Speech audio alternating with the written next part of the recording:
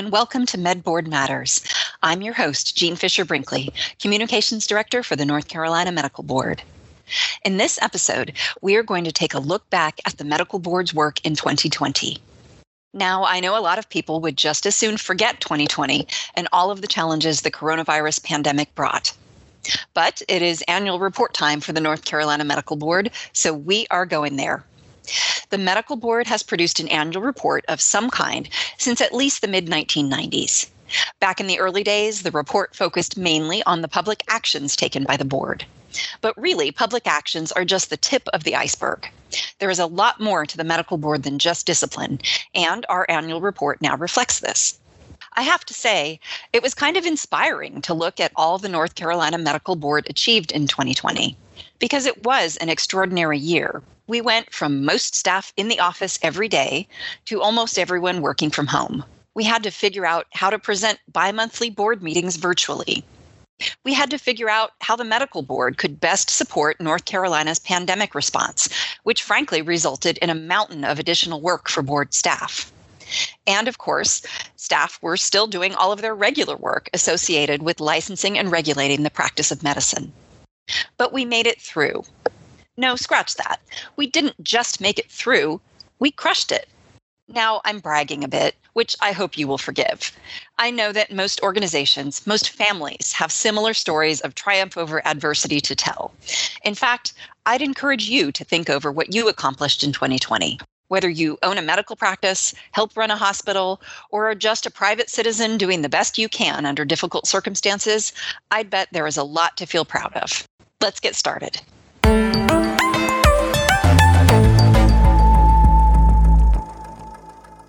The North Carolina Medical Board Annual Report covers the previous calendar year.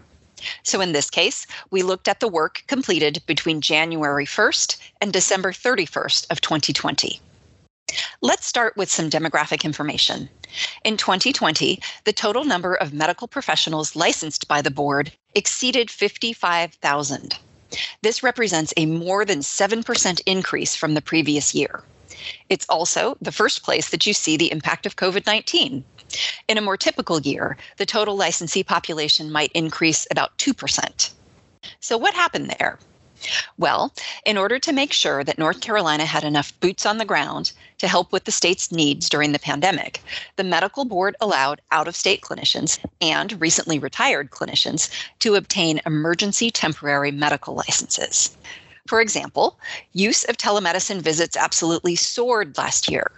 We suspect a good many of the new licensees are out-of-state physicians and PAs who obtained North Carolina licenses so they could provide telemedicine care to patients in our state.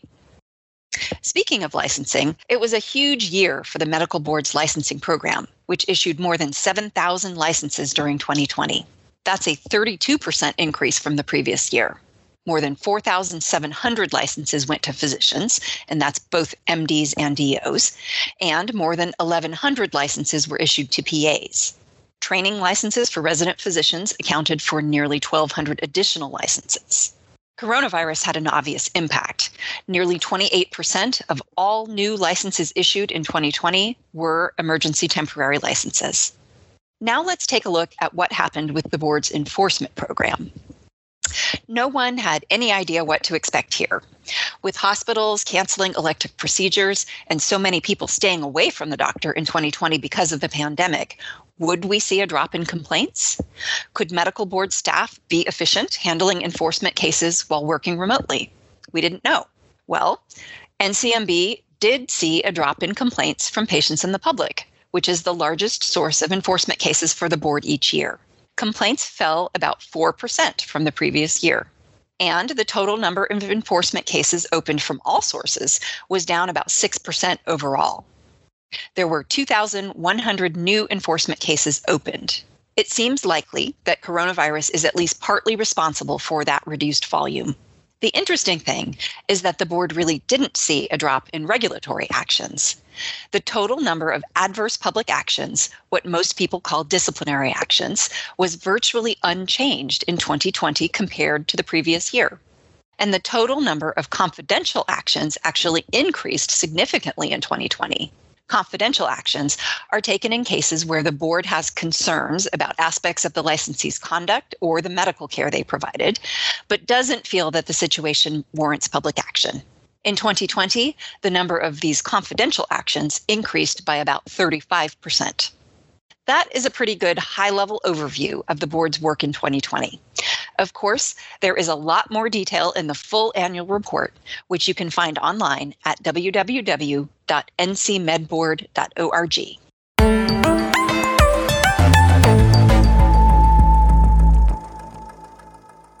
The medical board, like all organizations, was profoundly impacted by COVID-19. The pandemic showed up in lots of different ways in the board's work. NCMB also has had a role in the state's pandemic response, though I suspect not many people fully understand what that role has been. I've asked Evelyn Contri, NCMB's Chief Communications Officer and one of the board's 2 legislative liaisons, to join me to discuss this. Evelyn, welcome. Thanks for having me. I want to start by making it clear that the North Carolina Medical Board does not have a direct role in determining the state's pandemic response. That's the job of the governor and the North Carolina Department of Health and Human Services. Evelyn, what is the best way to characterize NCMB's role in supporting the state's efforts? Primarily our role was to maximize the supply of qualified healthcare clinicians, and in our case, physicians and PAs, that were available to support the state's response to the medical needs of patients in our state. Secondarily, it's communicating with those licensees. So those were really the 2 areas where we could have the most direct impact. Great. Can you give some examples of steps that NCMB took to maximize the supply of medical professionals during the pandemic? Absolutely. So prior to the onset of the pandemic, we had emergency licenses that we had developed to respond to more localized and short-term crises like hurricanes and floods. We had these what we called limited emergency licenses. And so we started off in a good position to where we could make this available online. It's a quick and easy application and a very quick turnaround. What we were able to do is to modify that because we wanted to bring in physicians and PAs who had recently gone inactive. We quickly created another emergency license to try and bring in some of the retired doctors and PAs. But we also started thinking through what are the sticking points? How are our rules and requirements for licensure creating problems when all of a sudden the entire state shuts down? Testing centers shut down, so students who are graduating can't take their test upon graduation. We had issues getting background checks completed. Those require getting your fingerprints taken. And so part of the process was listening to our stakeholders. GME offices call us and say, these testing centers are not available anymore. How are we going to get our new graduates into a resident training license? Or people that are applying for a license tell us that they can't get the letters of recommendation or they can't get to the notary. Some of these little basic nuts and bolts of the licensure process became a sticking point. And so our staff did a really good job of reviewing what are the things that are not going to be possible and what can we do to work around those. So we waived the testing requirements temporarily so that we could go ahead and get all the new graduates for medical school, PA programs and NP programs into work. We worked with health systems to get residents into their fellowships. We also temporarily suspended the requirement for background checks. And then beyond that, talking with health systems. What needs to happen so that health systems can move their providers around to be in the most efficient places so that they can better respond to patient needs? And so one of the things that we did was we allowed health systems to reallocate how they have their PAs situated without notifying us. Typically, we want for PAs to notify us when they have a new supervising physician. And in this case, we said that's an administrative barrier and it's not necessary in these certain constructs. And so we temporarily waived that as well. So we were really listening to our stakeholders, finding out what were the problems. And then as we came up with solutions, we were going back to different groups to say, okay, what are the unintended consequences? Let's make sure that we're not creating a new problem by solving what we think is a problem. Great. Now, some of the requirements you mentioned that have been waived sound pretty essential. I would imagine, for example, it's important to know the results of a criminal background check before deciding whether to issue a license. Walk me through how the board got to the point where it was comfortable setting aside those requirements. Well, one of the things to keep in mind is that these are temporary decisions. So if we issue a license, for example, you mentioned without a background check, number one, first and foremost, we're able to get a lot of the information that we would need from other sources. And we also have ongoing monitoring so that if there's an issue that pops up, we're made aware of it. But eventually, all the people that we licensed who did not provide a background check, we will go back and get those once the state of emergency is over. And so, the same with the testing. We are not allowing people to remain fully licensed in perpetuity without some of these critical pieces of information. So it is temporary. We could get a lot of the information that we needed, and we will go back and get some of those requirements from the licensee. Okay. So there will be a number of people who were licensed during this period who will ultimately have to go back and take that medical license exam or complete that criminal background check. That's right. Okay, great. Now, tell me a little bit more about that second piece, the communication piece. What has NCMB been involved in that regard? One of the things that's really important when you're in a crisis is having a unified voice, being able to make sure that the people you're trying to reach get the most accurate and up-to-date information. Part of the challenge with the pandemic is that information was coming out so fast. Information was changing, CDC guidance was changing, not just weekly or daily. Sometimes it was hour by hour. And, the challenge for the communications department is cutting through some of the noise. And so we worked with DHHS to make sure that whenever there was new CDC guidance or new guidance they wanted us to send out, that we were blasting that out to our licensees. And so we were in a position to be of great support and help to DHHS. Right.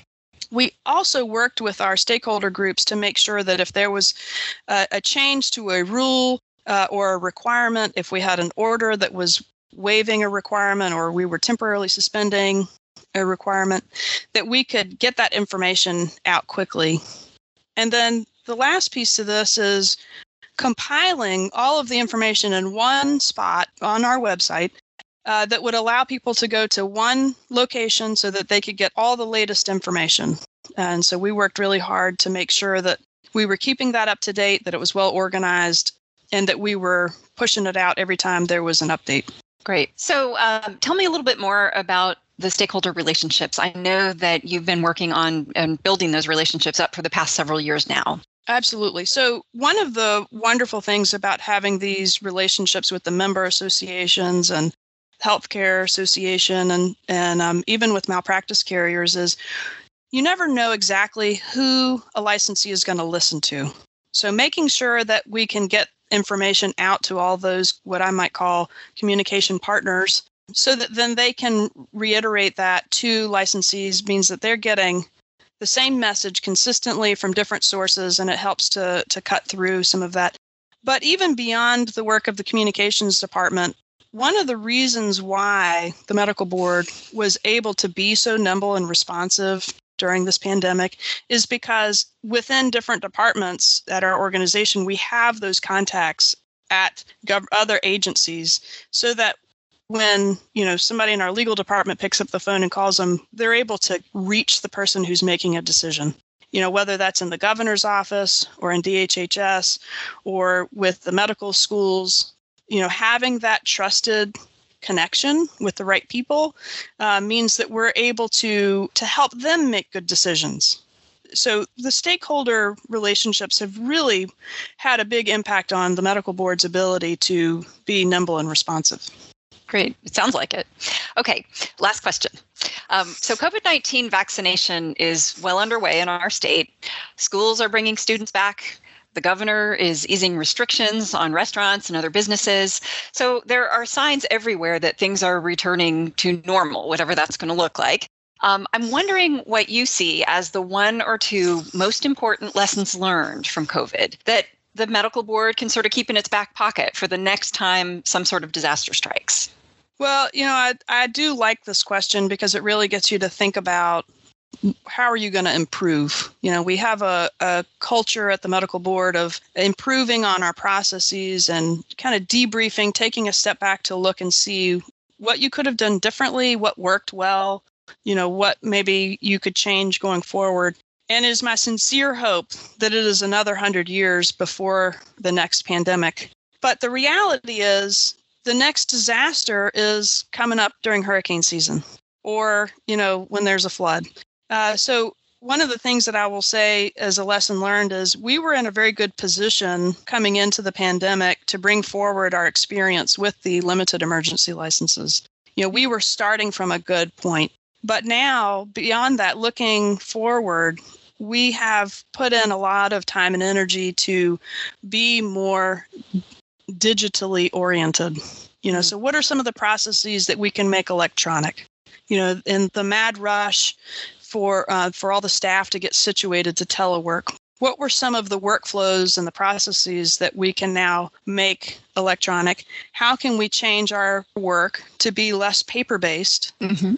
And the shift to virtual meetings is a great example of how an in-person experience was successfully shifted over to a virtual environment.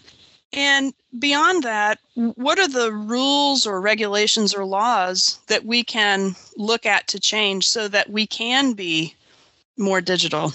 There are still some aspects to the licensing process where agencies are required to send us a piece of paper. Well, we can take that piece of paper and digitize it, but the agency that's sending it to us is required to send it in a physical copy. So, there's some things we don't have control over, but we really did learn a great lesson about the power of being able to work effectively in a remote environment. And then I think the other lesson that was brought to bear was the importance of taking a breath. When things are moving so quickly and the environment is chaotic, and sometimes you're even being pressured to make a quick decision because things are moving so fast. We got to make a decision real quick. Mm-hmm. Being able to step out of that environment, it was described to me initially as making decisions in the red zone. You're not always going to make the best decisions in the red zone. Being able to recognize that making a decision quickly doesn't mean you're making the right decision. And it's an environment where you could set up a situation full of unintended consequences. So being able to step out of it for a moment, think about what are our goals? What is our mission? What's our mandate? How is this going to protect patients better? How is this going to make our licensees more effective at responding to the pandemic? And now that we have the vaccine, multiple vaccines, how are we going to position our licensees to be more effective at getting the patient population vaccinated? That's a very different part of the pandemic.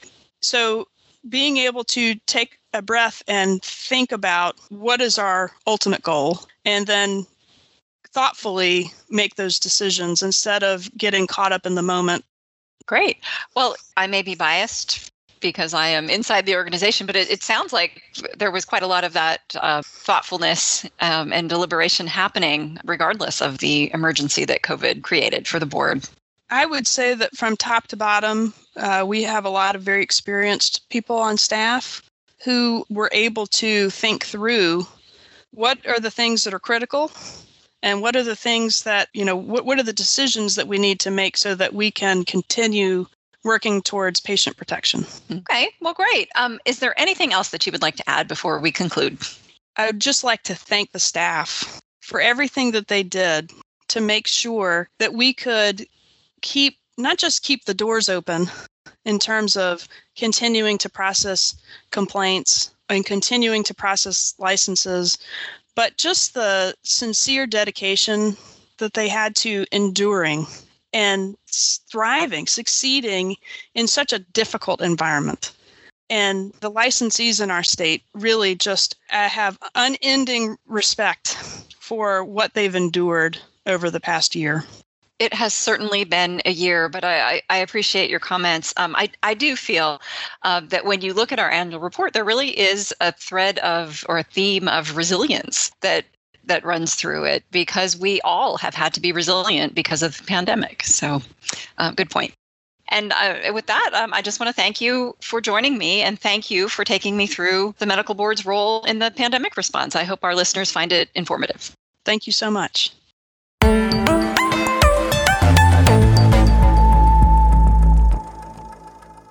That brings us to the end of another episode of MedBoard Matters.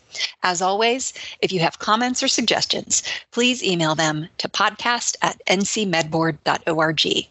Thank you for listening, and please do join me again.